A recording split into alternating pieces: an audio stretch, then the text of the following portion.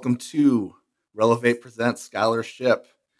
We have an exciting episode for you guys today. We're going to be joined by Dr. Tyler Jamison, who is an assistant professor at the University of New Hampshire in Human Development and Family Studies. Dr. Jamison, thanks for joining us. I'm excited to be here. All right, excellent. And then as always, we have the one and only Dr. Denzel Jones with us as well. How you doing, Denzel?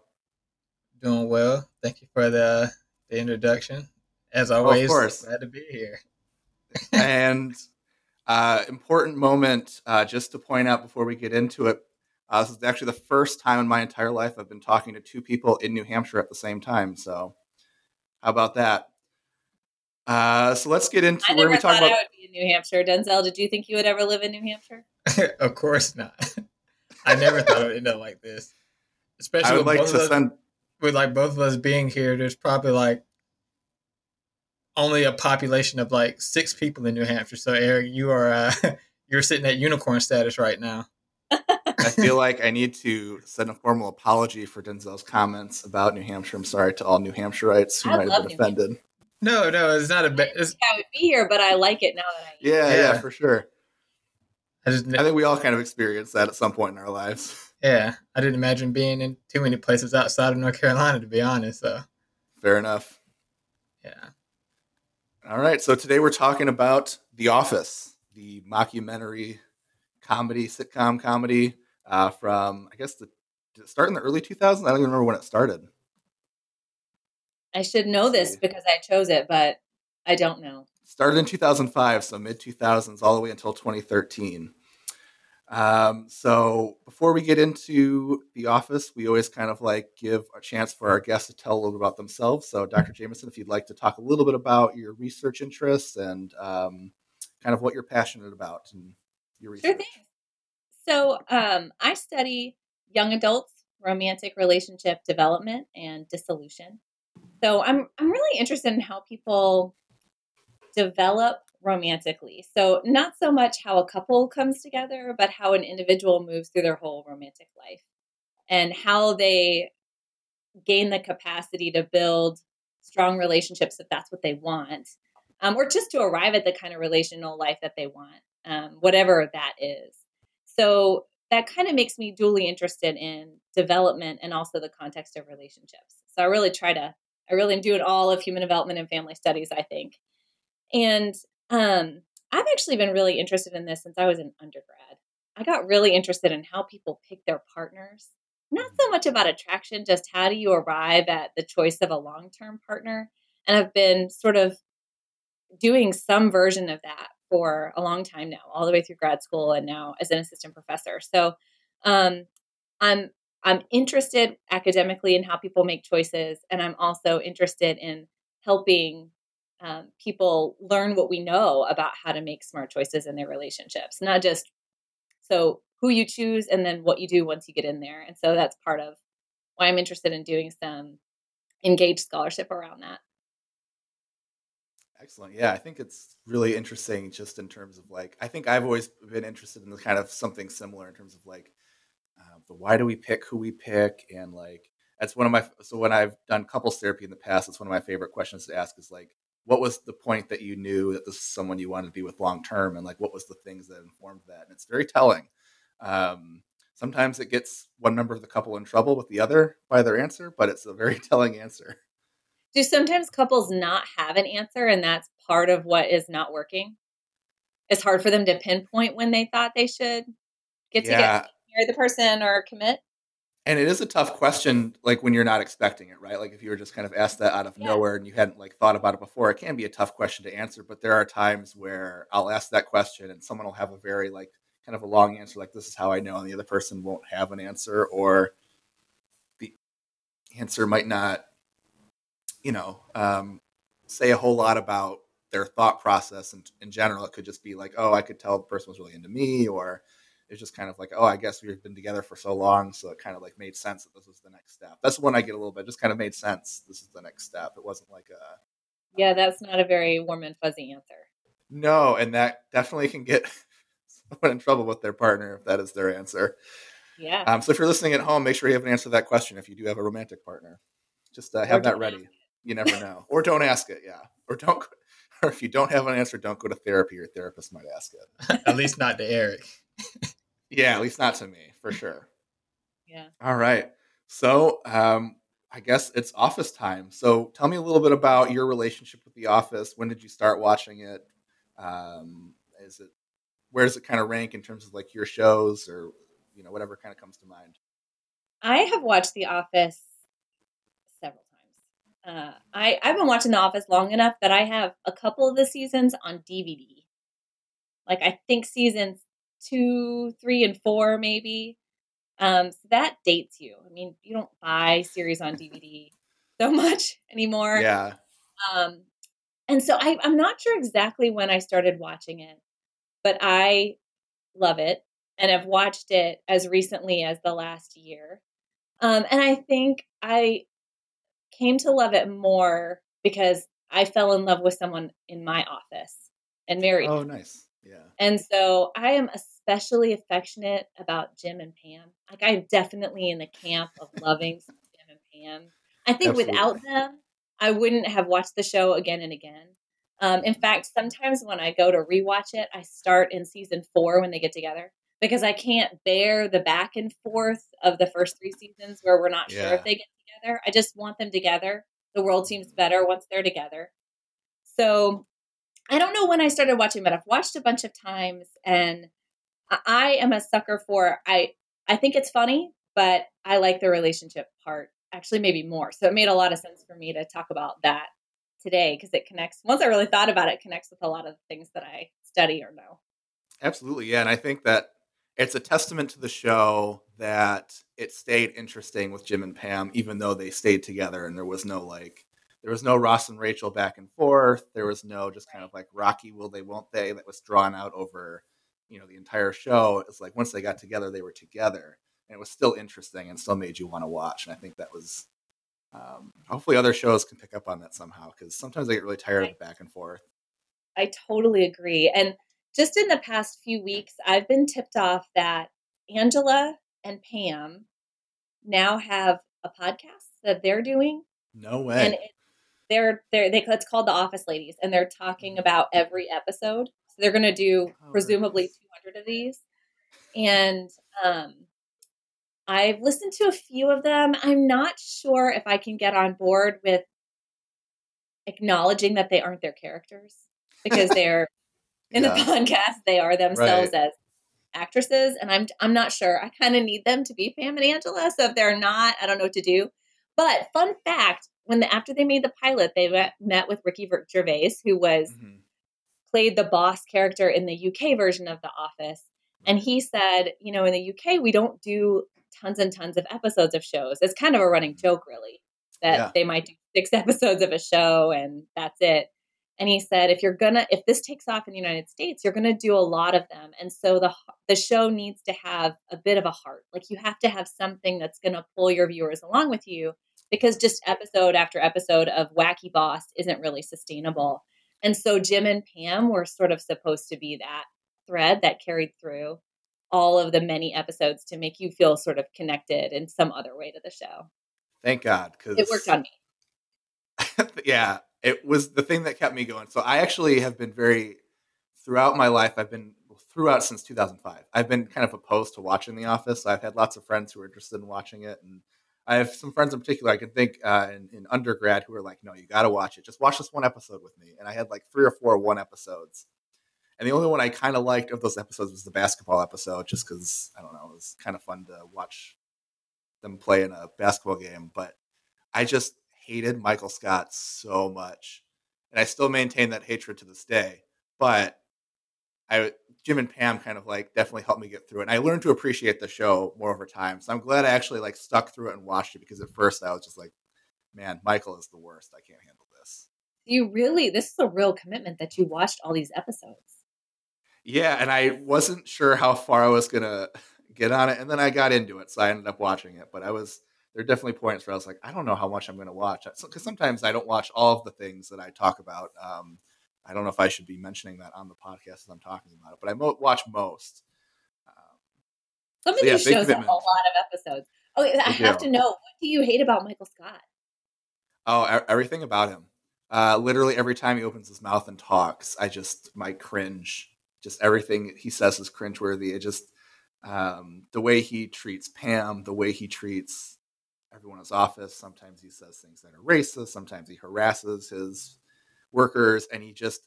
I have a very uh, I am very reactive in my own like personal life when people who are in power take advantage of that power, even in like kind of fun ways. Like, you know how you have that person who's your boss or like someone who has like power over you, and they make that joke that you know it's a joke, but you have to believe it because they're your boss. You know what I mean? Or they have power over you. So like, if you were to like not believe it, or if you were like, haha, that's funny, and they were like truly serious about it, you'd be in trouble.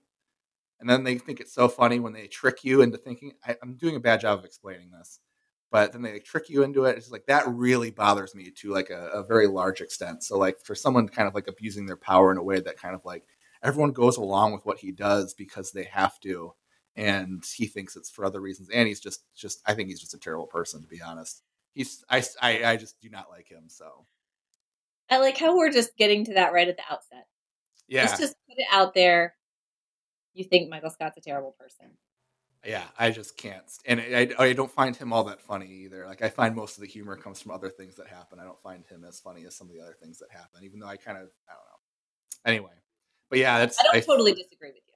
yeah, I feel like that's kind of like something that's important for people to know who are listening. So when I'm talking about Michael and their context, there's some bias there. And then Denzel, you have not seen the show, correct? Of course not. Do you have any impressions? Have you like heard about it or? I don't like Michael Scott. There you go. That's about as There you far go. as I got. Yeah. I think I do. Yep. That's You'll learn right. to like them over the course of this podcast for sure. Okay. All right. So with that, let's get into some of the. You know what? Let's just talk about Jim and Pam while we're here. I mean, if that's kind of like the stuff that kind of drove it for you and was one of the most enjoyable parts about watching it for me, let's talk about them. So we first meet them. There's definitely some flirting going on. When I was made to watch a few episodes back in the day, I just assumed they were together, even though they were not. So they were flirty in the office, but Pam was engaged to Roy, and Jim was just someone in the office. So if you have any thoughts, just kind of like take us back to where Jim and Pam were in terms of kind of the maybe it's easier to start with Pam and Roy, but in terms of like that getting together process and what that looked like, how they went from where they were when we first met them to starting to date and getting together and all that stuff. I feel like part of what's so interesting or endearing is the right word. Part of what's so endearing about Jim and Pam is that they started as friends. Mm-hmm. That chemistry that you perceive isn't just attraction. It's sharing a common sense of humor and making each other laugh. You know, I think people often say they want someone who's funny, and I'm not sure that most of us actually need someone in our life who's funny. We want someone who makes us laugh. Sometimes those aren't the same thing. That's very true. But I think the fact that they made each other laugh and entertained each other in a kind of boring, bizarre workplace is what initially draws you into their relationship. It's less about other types of attraction, like physical attraction. That sort of starts to unfold later, but it's not part of the base. And I kind of liked that about them. But I think one of the things that is most captivating, and you actually already said this, it was super interesting that we both made this same observation, that Jim and Pam's relationship, once they get together, is never in question again. It's never, the relationship itself is never on the table. And that doesn't mean they don't struggle, because they do, but they have normative struggles, right? They struggle because they become the parents of young children, and because they have to endure some distance from each other and those kind of things. Yeah. But we're never questioning whether they're not going to make it. And I think that makes their relationship easier to watch and more interesting to analyze. So I think that's what draws me to them. So what do you think kind of are the things that, so you talked about the friendship. What do you think are the things, if thinking about that question of like, why do people choose this person long term? What do you think are the things that kind of made them come together and stay together once they started to get together. Because, it could be that, there are other couples that might have lots of buildup, even in TV in real life, where there's lots of buildup and they get together and it doesn't always work out. So what do you think it was that kind of like, if they were to answer that question about like what kept you guys together, or what was the thing that made you know this was gonna be long term? Ooh, that is not an easy question. Um, Did you just ask for the therapy question? yeah, Basically, yeah. yeah, yeah. But I have to answer it for other people, fictitious Yeah, people. even Yeah. harder. This Yeah. is like Right. a solution focus oriented way of going about it. Okay, so I do think, and this is not going to sound especially brilliant. I do think the fact that they were friends was at the core of why they were able to stay together. And I think they stayed friends genuinely throughout the relationship. The relationship changed, right, as they went through different transitions. But sort of the base, that rapport that they had with each other was sort of just there. And the other thing I think that they did really well is something that John Gottman calls turning toward your partner. So Mhm. when things got weird or difficult between them, they tended to sort of come back toward each other. They didn't go outward, they didn't go inward, they went toward each other. And I think they demonstrate that in this couple better than I think I've ever seen that done because it's really subtle. It's not something that's, they're not constantly having these dramatic talks, but it's side glances and small gestures of connection that they manage to sort of maintain consistently and quietly.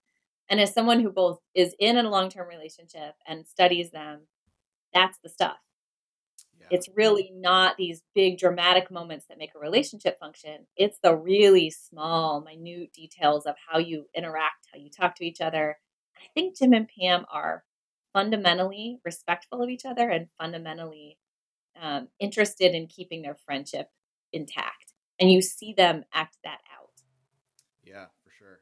And that rapport that they have, I think, is like how they're able to like turn towards, right? Because that friendship and that kind of like the silliness, like you said, the glances, those small things are signals of like, even if things aren't going great or if we're in a place, there's signals of like, I'm still with you and we still have this thing that we can always go back to even when things are on the outside are hard.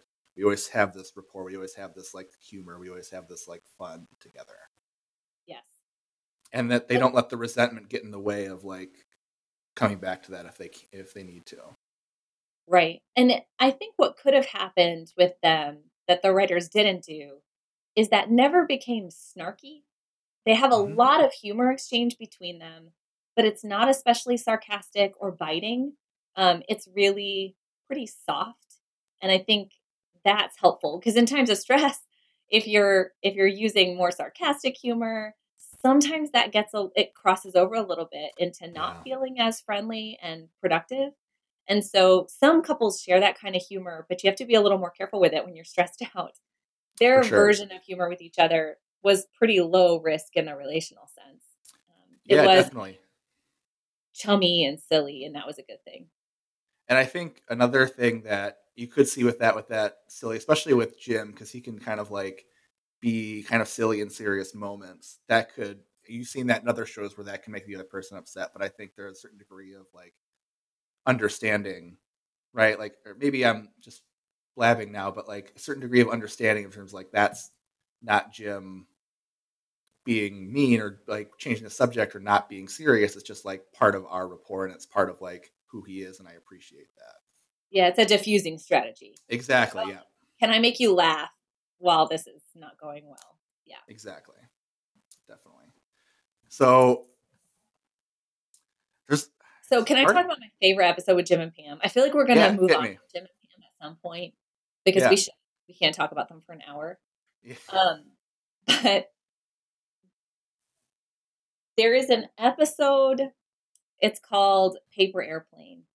I think I mentioned this one to you to say You pay did. attention. I paid special attention to this episode. Yeah. Yeah, it's in the last season. And the situation they're in at this point, they have two kids, and Jim is working kind of two jobs. He's working part time at Dunder Mifflin, and then he drives to Philly and does this other job that he's really more passionate about. And Jim and Pam are really struggling through that. It's clearly a lot of work to sort of keep that friendship going and all of that. You see them really working. And in that episode, they have a bit of a negative, they have a hard day. They've been in therapy. They're trying to do this thing where they talk to each other about their truth, and it feels awkward and difficult. And then he gets called and he has to leave. And there's like a coldness. He's leaving. She doesn't really give him a warm goodbye. He leaves, but you can tell she doesn't feel good about it. And then she sees his umbrella, and it's a chance to go and try one more time. And I think this is one of those really well-crafted things that they did, that she takes the umbrella and walks out. And she uses it as a chance to kind of go toward him. It's another sort of that turn toward kind of moment. They're at odds. Things are not going especially well between them, but she turns toward by going out, and they end up sort of breaking that tension that's between them. And it, I think, is one of the best examples of relationship work that I've seen on TV, because it's not a grand thing. Again, it's pretty small, but that, I think, is is the work of most relationships, is in a moment when you do not at all feel like running after your partner to hug them or saying something nice, that you make the smallest gesture you can manage to go a little bit more toward them. So anyway, I think they did a really good job with Jim and Pam And it was like a next level part of what the therapist was asking them to do, right? In terms of like showing appreciation and things like that. They did it, but it was not with that kind of like awkward sounding, like, I appreciate you for doing this. It was like very much like a really showing appreciation with the hug that lasted for a while, and like just the two of them kind of like, I don't know, connecting in that moment after kind of like trying, continually trying, and then kind of like finding it with that moment that kind of comes up. Yeah, I've been trying for, I feel like, a long time to figure out how to explain, especially to students, what it means when people say relationships take work. Because I don't think you should be constantly working super hard just to stay together, especially if you're dating. So the work is pretty subtle. The work is still being nice when you're comfortable enough that you could be rough. The work is taking the chance to take the umbrella outside. That's the work. And so this, I think, if I ever get to teach a class again where I'm teaching this content, I'm going to show it, because it's like that. That's the work. People who have been together for a long time are doing all the time, or not doing, right? That makes, I think, the difference in whether people can stay together and whether they stay happy and all that kind of stuff. And I think it's a wonderful example, because I think you're right, because we have a lot of these kind of cliches about relationships and love that, when taken to a certain point, can be more harmful than helpful, right? So like the love takes work. It's meant to kind of like, get people to kind of like not feel like it has to be easy, right? Because like there's some narrative out there that it should be easy when you're together all the time, and that's not always the case. So you're trying to like push people out from that, but if you go too far into that, there people could be like, love is supposed to be work, and I'm putting all this work in to like keep us together because that's what I'm supposed to do, because love is work. But really, it's this kind of like you're saying, these kind of like small gestures and these small kind of like things to show that you care, and to show that like even when things are rough, or even when I'm not in a good mood, or whatever the case is, that I'm still willing to like do things for my partner, do things for the relationship. I think that's a great segue into talking about a couple relationships in the show, that they were together, but they were working at the wrong things. They were working really hard, So but many of not in those. ways that were especially healthy or productive for them. Like, oh, bless them, Kelly and Ryan. Oh boy. Yeah. I know, I don't. So Kelly and Ryan have this on and off relationship that's all about the passion piece. And I think she really believes that they're meant to be together, or that's something she likes the idea of. And so she's decided he's the one she's going to like latch that onto. But they're totally incompatible. he doesn't even ever seem especially committed or interested No, in not at her all. unless she is unavailable for some reason. So, I mean, that relationship is, I think, in the show, just comic relief. It's never supposed to be taken especially seriously. But I think sometimes, to a less dramatic degree, relationships play out like this. You For think sure. you might be supposed to be with this person, so you just keep trying at it, even when there's no other indication that it's a good idea. What was your take on their Oh gosh. relationship?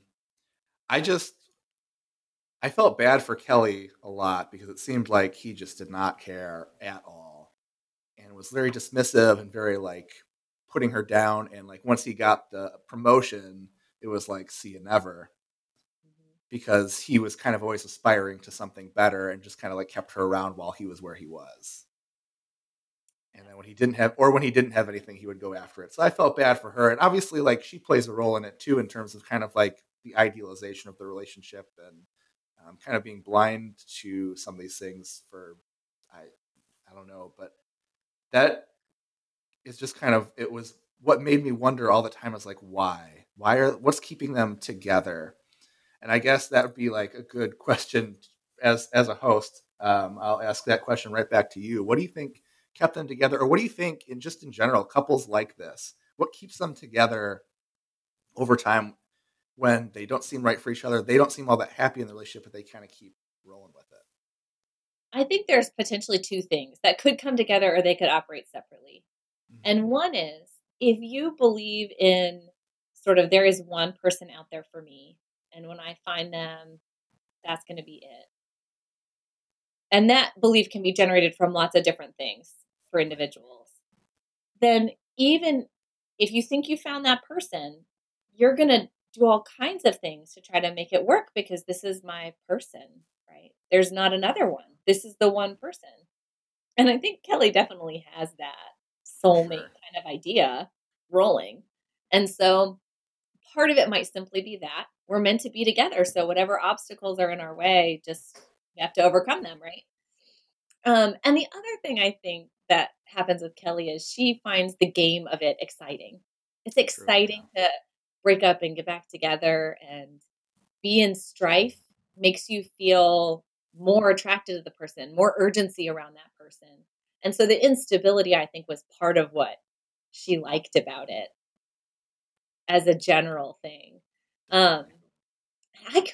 I, Ryan is kind of neutral on the whole thing, so it's kind of hard to know where he was on it. I think he really liked being wanted. Yeah, So I think you're he right. was happy to take that attention from her. He loved being the object of her "you're my soulmate" thing when he liked it. It was a status thing for him, and that's like one of the things that was super important to him, just in every aspect of his life. So to be wanted Yeah. by someone to that degree was playing into that for sure. And I think that explains why when she was dating someone else or was otherwise unavailable, suddenly he was super interested in that and Yeah, in her. This is a exactly. spoiler, but at the end, we know she This was runs so off with upsetting. Ryan. This was so upsetting And it to was me because it just felt like she had a good awful. It was just relationship. She had found like a good situation, it felt like, and then I don't know why the writers had to do that. And then they left the baby though behind. Like that was weird. that was weird. I don't know why that was needed. But Yeah. I will say I am super biased about this as a viewer of television.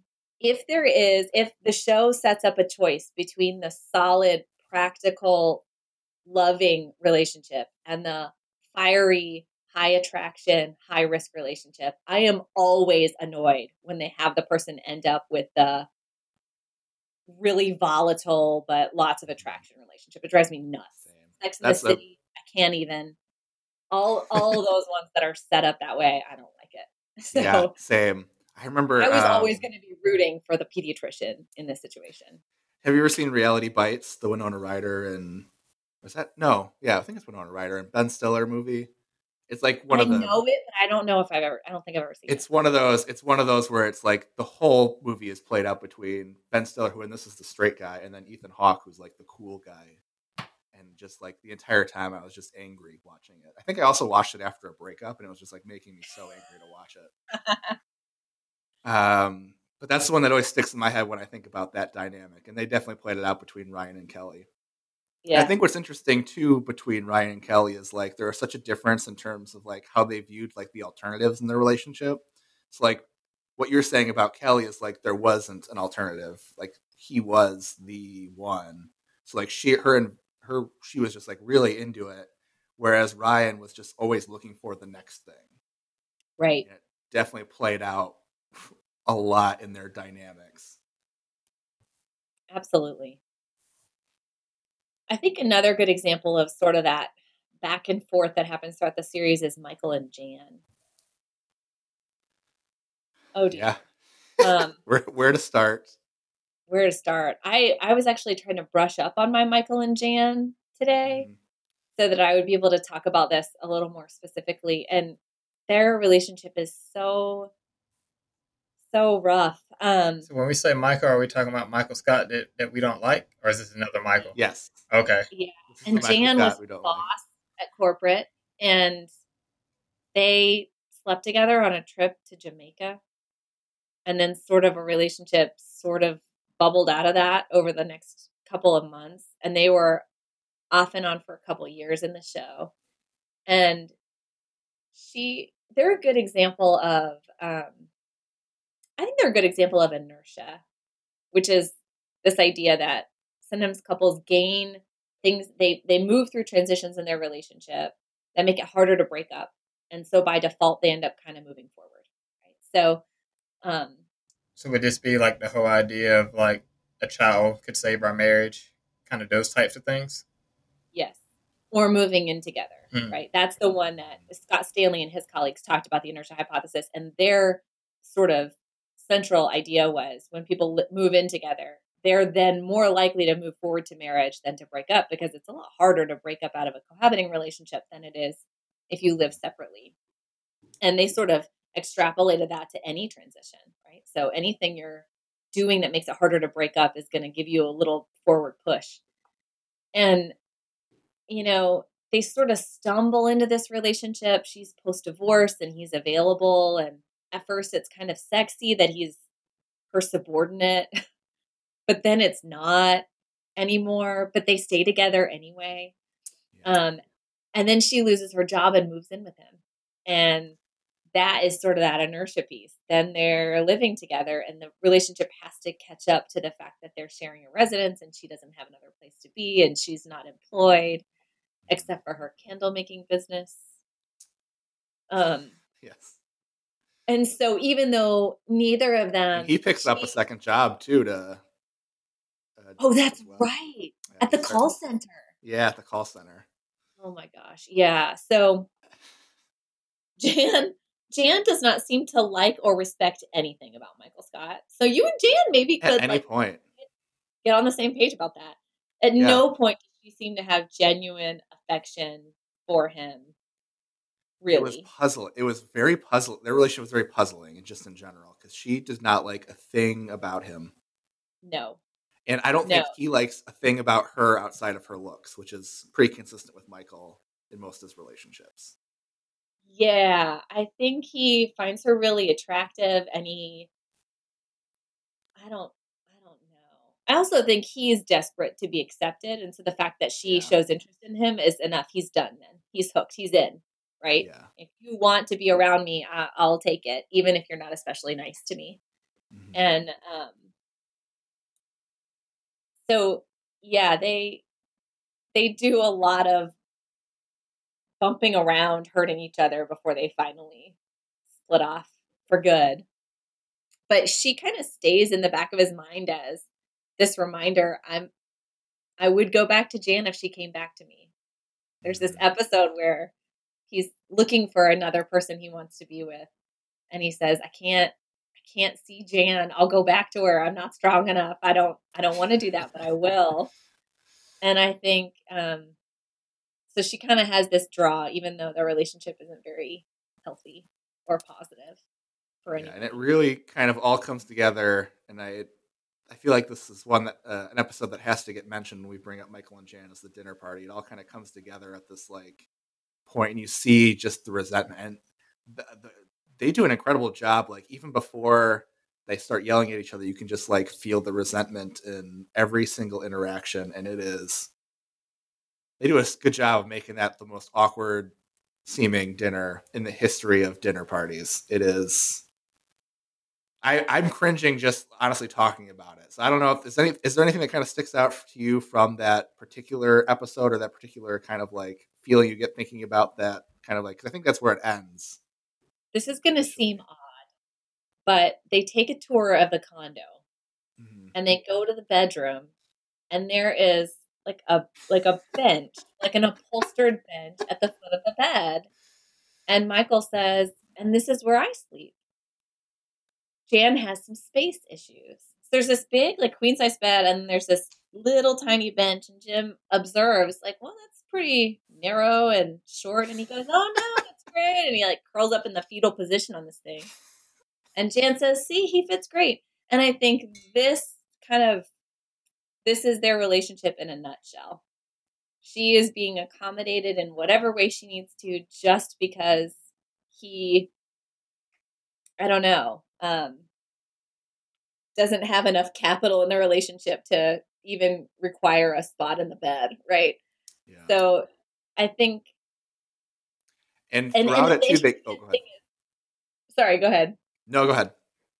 It didn't end because of the bench. It's not like he stood up for himself, like, I deserve a relationship where I get to sleep in the bed and not on a bench. But I think eventually she just couldn't deal, and that's really why it ended. I don't know. And they get into an argument during that dinner party about how both of them think that the other person always gets what they want. And that is really telling for their relationship too. Jan feels like she's giving up so much to be with Michael, and Michael feels like he's giving up so much to be with Jan, and it's not in a like a positive sacrifice kind of way. It's in a I never get what I want kind of way, and they both feel like that in their relationship, and that's just not there's not much to build on there. It makes me think about, how John Gottman talks a lot about picking a partner whose vices you don't care too much about, right? You want them to have things that aren't good about them that you can tolerate fairly well, because everybody has things that are super obnoxious about them. So Except for find me, but yeah, someone with obnoxious traits you don't care about that much. That is really good advice, right? Looking for a person who's not especially flawed is a flawed plan. You're going to have a human being in your life who's pretty flawed, but make them flawed in ways it just doesn't feel that bad. I talk to my husband about this on a regular basis, and I say to him, if I was in a relationship with me, this would drive me nuts. I couldn't be in a relationship with someone who is like this. And he says, I honestly don't even notice most of the time. And when I do, I don't care.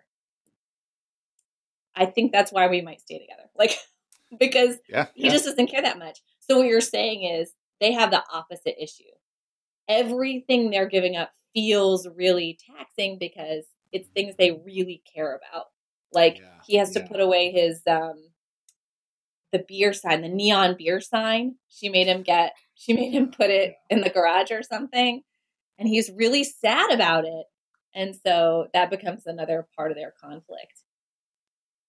So, And what's hard too is like you don't see her a ton at the beginning, but she seems pretty sane for the most part at the beginning.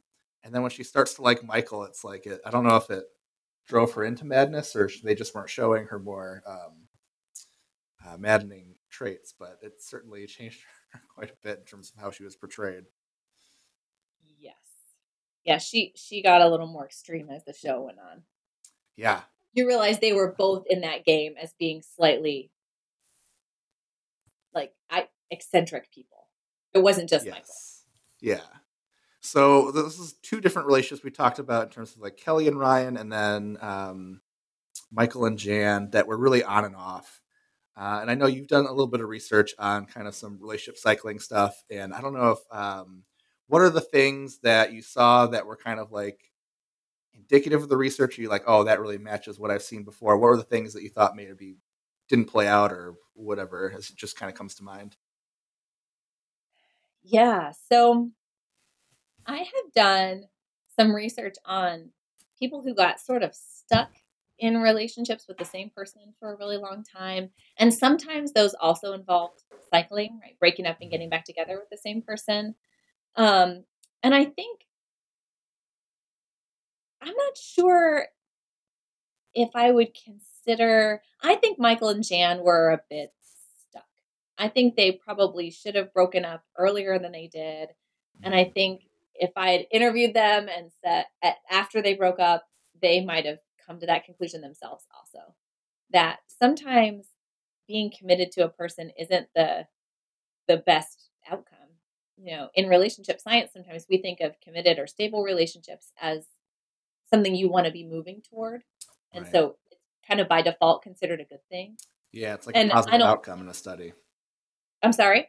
It could be like a positive outcome that people are looking for in a study.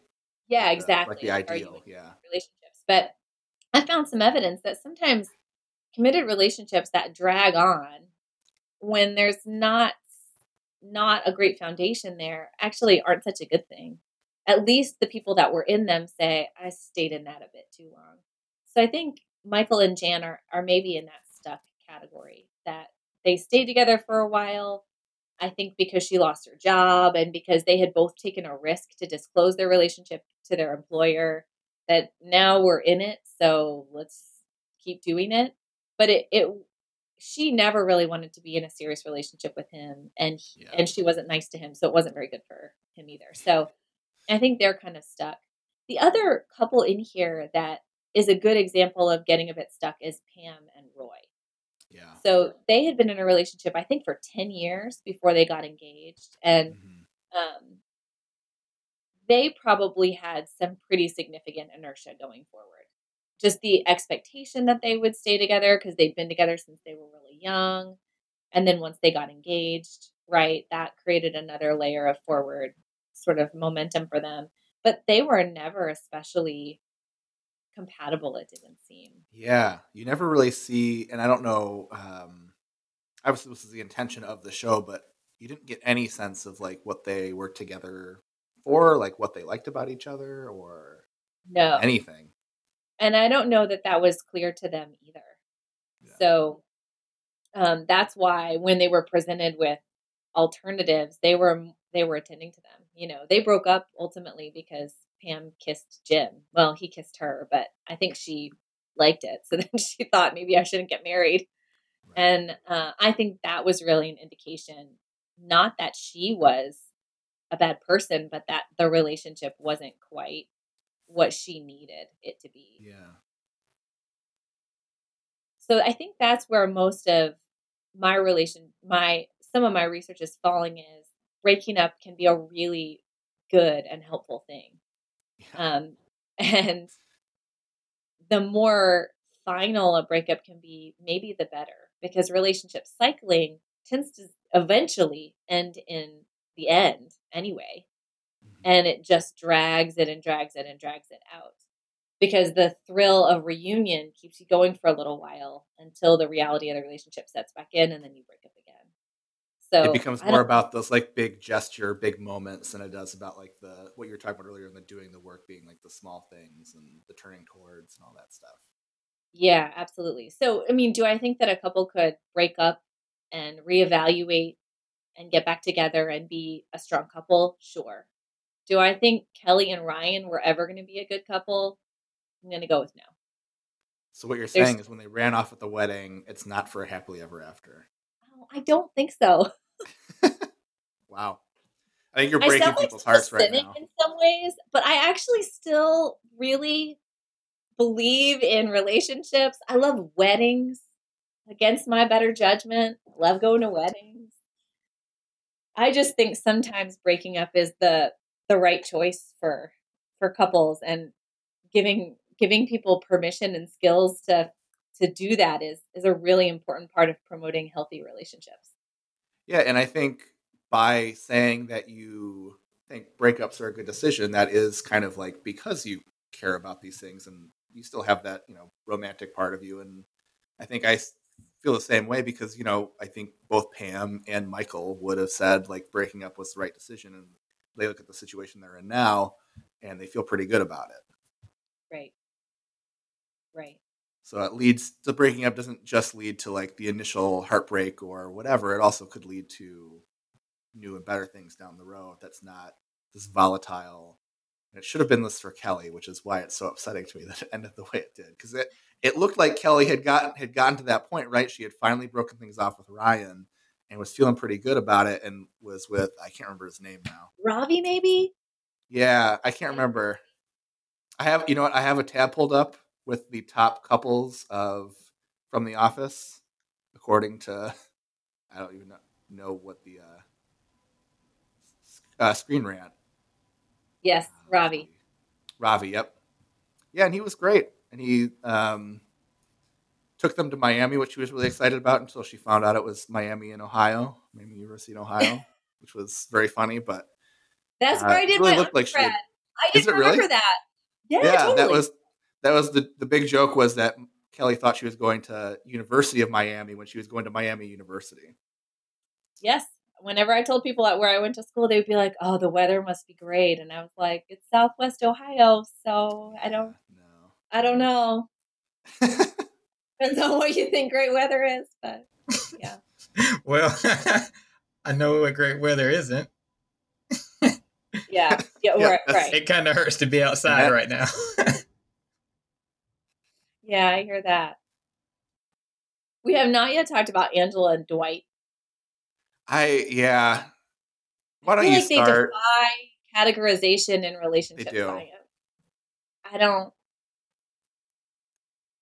I mean, there's like a long pause because I don't know what to say about Angela and Dwight. I really I, liked them at the beginning.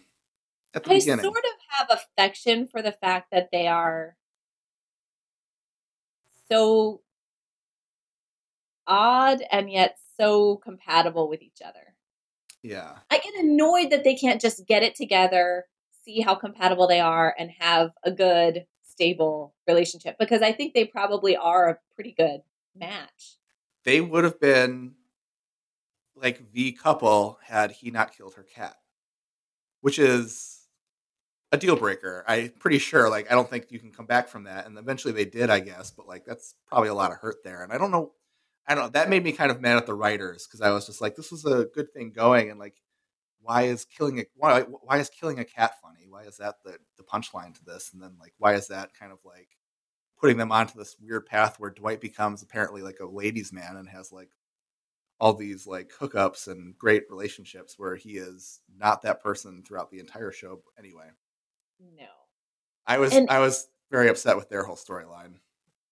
yeah, it wasn't super satisfying. I wish they hadn't done so much cycling. Maybe if there had been a long gap, they broke up because of sprinkles, and then there's this long gap, and then they come back together. I could have gotten on board. But why the random hookups and all like they had so much back and forth Yeah. that And Angela being engaged to Andy, what? which made zero sense. 0 cents.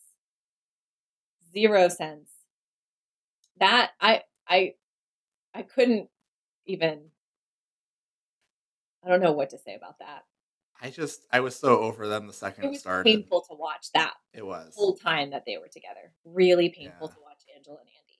She was so mean to him. She was, and I don't understand Andy at all in that. I actually thought Andy was like, for the most part, like once he was like, after he punched the wall and got his anger management, or whatever, he was like a genuinely nice person and character for the most part. I think the one thing I will say about them is I've kind of piggybacked on a little bit of research that's been done by Kel Monk, who was on this um, podcast too, Friend of the talking about podcast. engagements. And, you know, in the process of planning their wedding, Andy kept putting deposits on different things and proposing things to her that they could do for their wedding, wide variety of different types of weddings. And she just shot them all down. And she shot them down not because they weren't good choices, but because she didn't actually want to get married. And one of the things that we found in that study was that people tended to, the wedding was a reason to visualize themselves together as married. And sometimes that was really not comfortable. So people would say things like, I went to a fitting and put my dress on and I just thought, nope, you know, like, I don't want to be walking down an aisle in this thing. Or um, what was the other one that someone said? Trying on the wedding dress was one. Oh, and picking out music, right? So like I'm picking out music and I can't pick one because the truth is I don't want to be doing it. I don't think this is a good idea. So they did a good job representing how sometimes your reticence about a relationship can come out in other ways that we have to try to attend to so that you can actually make the choice to not follow through sometimes. So I was glad they at least didn't get married. Yeah, I mean, if there's any plus out of that relationship, that would be it. They Is that did it ended. Yeah, we'll eventually go with stop. that. Yeah. They are a great example of a relationship that should have ended. Yeah. Should never have Yeah. started, but Yeah, that's beside the point. I just don't. Yeah. I was not a fan that was like a storyline. And Andy was one of the characters that I kind of liked. And I really didn't like that was happening and that he was like a part of it. And, yeah, uh, she didn't treat him very well. no. There's a couple of those relationships with Jan and Angela. And I feel like there's another one where someone was very mistreated throughout the whole time. I can't remember. But Kelly. Yeah. Oh yeah, Kelly. Yes. Yeah, if someone's treating you like that, you should leave. Yeah, that's a really good indication. So if you are Kelly, Michael, or Andy, you should go. Just Okay to go. Done. Bye. Yeah. Any other couples that you feel like as we're kind of getting to that point? So, is there any other couples that you really wanted to make sure we talked about, like in I more don't think detail? so, but I realized that probably if I was listening to this podcast, I would be curious about the general wisdom of dating someone in your office. There Oh, was that's a great so point. much Yeah, inter-office dating. so much. Is it a good idea? Maybe we can talk about pros and cons. I have no Yeah. research to back any of this up, but we can talk about it. Say again. I don't have any research to back this up, but we could talk about Neither it. do I, and I think we're both be biased because we both met partners in a work setting. Oh, you So did too. yeah, grad school. So, do you have any thoughts off the top of your head? Um, I asked this question. You would think I had some thoughts off the top of my head. I definitely think it's tricky. It depends on what your relational goals are. So I definitely think it is fraught to hook up with or casually date people you work with because those are almost inevitably not going to continue in the long term. And then you've got to work with them in the aftermath, whatever that is. And maybe that's neutral or maybe it's awkward, but that's not going to help your general work environment. Right. If you're genuinely seeking a committed relationship and you think you've identified someone you work with who could do that, and it's not against your HR policy, which as grad students, I don't think we had any. I don't think that was a thing. So you and I were in the clear on that. But maybe if you're sure that's what you're both doing, maybe it can be okay. Yeah, I was even thinking it could be the opposite. Like, not necessarily saying it definitely is the opposite, but it even could be just in terms of like, if it's casual, maybe it's easier to kind of like set things aside and work. I mean, after initial weirdness probably happens, but if it's really involved and you're working with them for a long time and like, for me in grad school, like if things had gone really south with my wife, like it would have been a terrible couple of years, but we were going in different directions after the end, right? Yeah. Okay. So how But many years? It would have been 6 years for me. ouch. I Yeah, that would started have been a dating lot. my husband 2 years in. Mhm. We would have been there together for 6 years. Yeah, That's a long time. that is a long time. So that would have been like, 'cause I could see that if it like you date for a year or less, like maybe 6 months even, and it's the investment is getting kind of higher, the emotional kind of like feelings, and then it goes south. That could be really difficult for working too. So I don't know if I have advice on it. 'Cause it seems like it could be potentially messy. Let's just say this. The amount of dating in the office is probably unrealistic for what is wise. Yes, on the show for sure. Eventually It's we're fine. There's definitely some pitfalls, I think, to doing that. definitely my parents actually also met at work, so I don't know. We're bringing in all these real life examples of it happening and going well, but There's certainly times where it doesn't, and there's lots of fallout if that is the case. The risk is high. I agree. I also don't know anyone where that happened to. I'm I sure I do did if I meet really thought someone about it. once who lived in the same apartment complex as me. Mhm. It was not great. Yeah, I could see that being difficult. Different building, that helped, Yeah, but there you go. not ideal. No, yeah, that's hard. How I Proximity is Met Your good Mother. and fraught. How I Met Your Mother did an entire episode about this, about like whether it's a good idea to date someone that you see all the time. The consensus was don't, but people do it anyway. So I think that's pretty much the advice we've just given. yeah, Yeah. it's probably a bad No. idea, but you're probably going to do it anyway. The only closest real life example I could think of is my third grade girlfriend.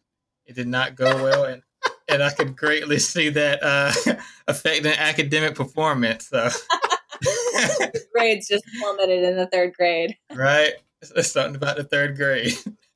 And at the same time, we were going through double-digit multiplication and all that stuff. All right, fractions, man, Fractions? I tell you. Dang, must have felt like you had a quarter of your heart. Bum, bum, ba, bum, bum. Goodness. I will say that I think in listening to you all talk about the Office the show, like I've started to build like a new relationship to the show that I didn't even see in the show, and so like I've been having like a lot of internal dialogue going on, and honestly, it's felt like I don't know in some like alternate universe. Like the three of us are roommates or something, and you two work together. And it's honestly felt like you've come home and like you just vented about your coworkers. And I'm sitting here like, oh really? You mean Dwight did that? Oh no, she didn't. Oh, so we like her, but we don't like him. So that's what we're doing today. And I've had all this internal dialogue going on. So it's been really fun and interesting inside of my head. Well, I'm glad you should enjoyed watch it. the show now because it's going to ruin that Yeah. whole thing for you. Right? I can't do it. I feel like you do come to know when you have that much of a show that you can watch, you do build sort of a relationship with the characters. And Definitely. I cannot watch that episode of Paper Airplanes without crying when Jim and Pam like make it work. I can't do it, and I've seen it many times now. I feel really invested in them, and they are For sure. not real. And I like that they kind of like at the very end where they kind of played up like the showing the documentary and everyone was really invested in Jim and Pam, and like that was really fun. And I also liked how people who were watching the documentary probably had similar reactions to like people watching the show, especially in terms of like the Jim stuff, how all those women were like, if Jim was my boyfriend, I would be happy Right. forever and all this stuff. And it's like Jim was like very uncomfortable with that, and Pam was very uncomfortable with that too. But because for them, it's not about that stuff. It's not about like the glamoury kind of like big gestures or the. It's not about how cute they were. It's just like that's their life. That's just like they really care about each other. And I think that was really cool to like see this idealization of the relationship played out in the show and them be able to react to that in real time, even though again they're not real either, but still. Yeah. I think I guess I should just speak for myself. I think there's something really attractive about having a partner who loves you as much as Jim loves Pam. Yeah, His for sure. affection for her is so clear and so strong and so enduring. That is what's so captivating about their relationship, I think. At least And it's stable in the sense of like it never goes out of control in a negative way or a positive way, right? It's never like he's like when she was with Roy, it's not like he was doing a lot of like big gestures or like trying to confess his love and all that stuff, even though like there was a few times where like it almost came out or it did come out or whatever. It was never like this big, like he was going too far and crossing boundaries. And it was never so much where he was just like so angry at her that he didn't have the affection. It was just kind of like the stable, high level of affection and caring that maintained for a long time, even through all this stuff. And I really liked that as well. Me too. Me too. They're good times. And the unsung relationship that was together even longer than them. Do you know where I'm going with this? Phyllis and Bob Vance, refrigeration. Phyllis and Bob Vance. You know, They all were I together the whole about this, time. I never really stopped to think about Phyllis and Bob. I don't know. No, You don't see them a ton, but they're this kind of like they're just another one that's very stable through the entire show. they're like the poster children for keeping it hot over time. That's true too. They That's the joke about Bob and Phyllis. They yeah, are unapologetic about their attraction to each other, which is awesome. that's beautiful. Yeah, they were awesome. And I don't really. What's hard is like we don't have much to say about them, and they're like the one couple that was like together through the whole show for the most part. They really were. They did get married after the show started, though. They were together the whole time. Oh, okay. Yeah, yeah. Yeah. And Because the big joke there was that she took all of Pam's wedding planning. Like, that's right. Yeah. Phyllis and Bob essentially had the wedding that Pam had planned with Roy. Yeah. So it was like Scranton she went to the wedding she never had. with him there, wasn't he? Was there too, Roy, or no? No, I'm thinking something else. I don't know. I can't. Another fun fact about Phyllis that I learned on The Office Ladies is that she was actually part of the casting team that reads lines with people who are auditioning. And they liked her so much that they made her a character. Her actual name is Phyllis. Yeah. And they told her, we want you to be on the show and we want you to play a character called Phyllis. But she wasn't an actress before that. She was just somebody who worked in Hollywood doing these casting calls. Isn't that fascinating? So funny. Yeah, that's really interesting. I didn't know that. Pretty funny in the show.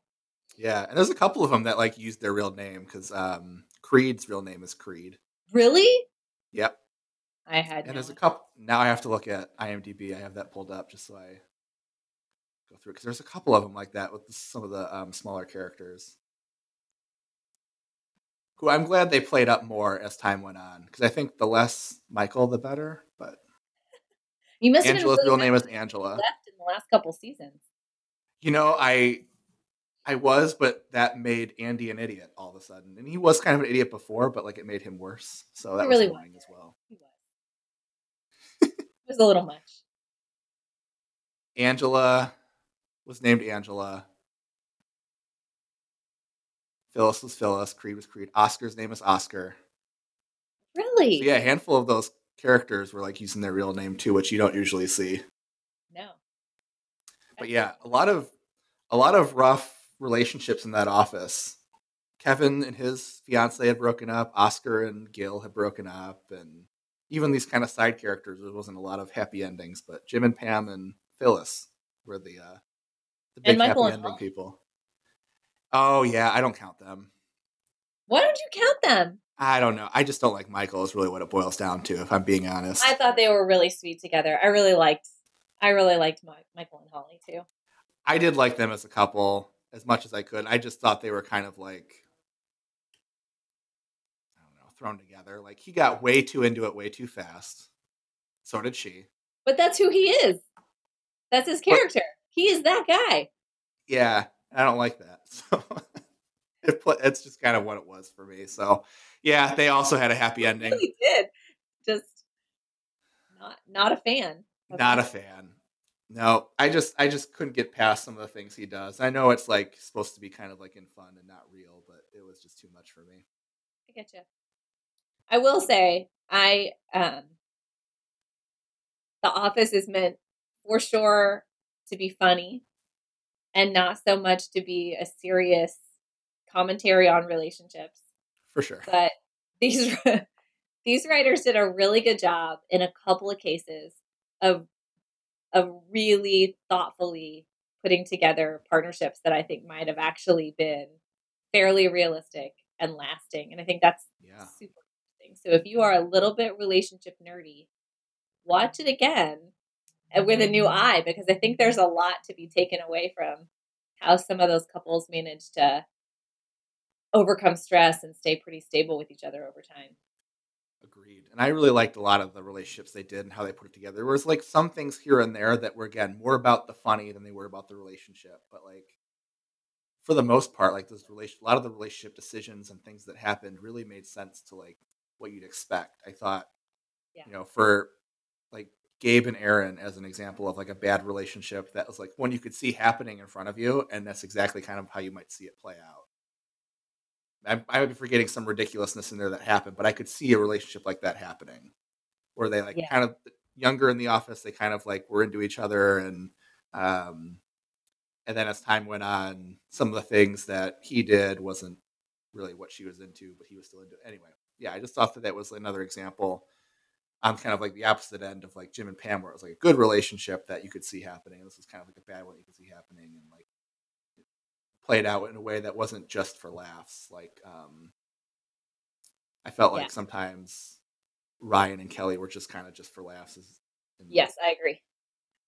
Yeah. Some other So places. there's a little bit of both in here. Yeah, exactly. Which is always good. If we wanted to wrap up, we always just kind of like fade out in the middle of a conversation.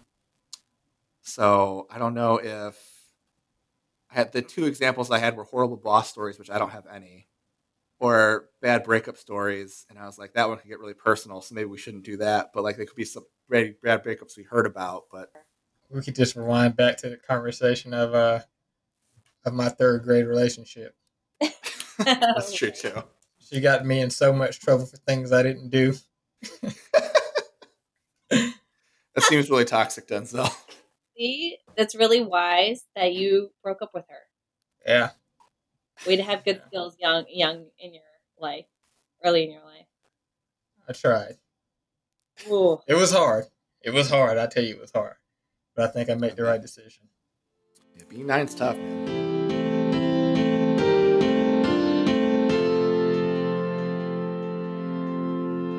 And thanks to you for listening today. If you want to become a part of Relevation Nation and get daily information about romantic relationships, or just want to learn more about Relevate, like us on Facebook at facebook.com/myrelevate, follow us on Twitter at myrelevate, or on Instagram at instagram.com/myrelevate. Special thanks to our producer and the composer of our opening music, Denzel Jones. See you next time.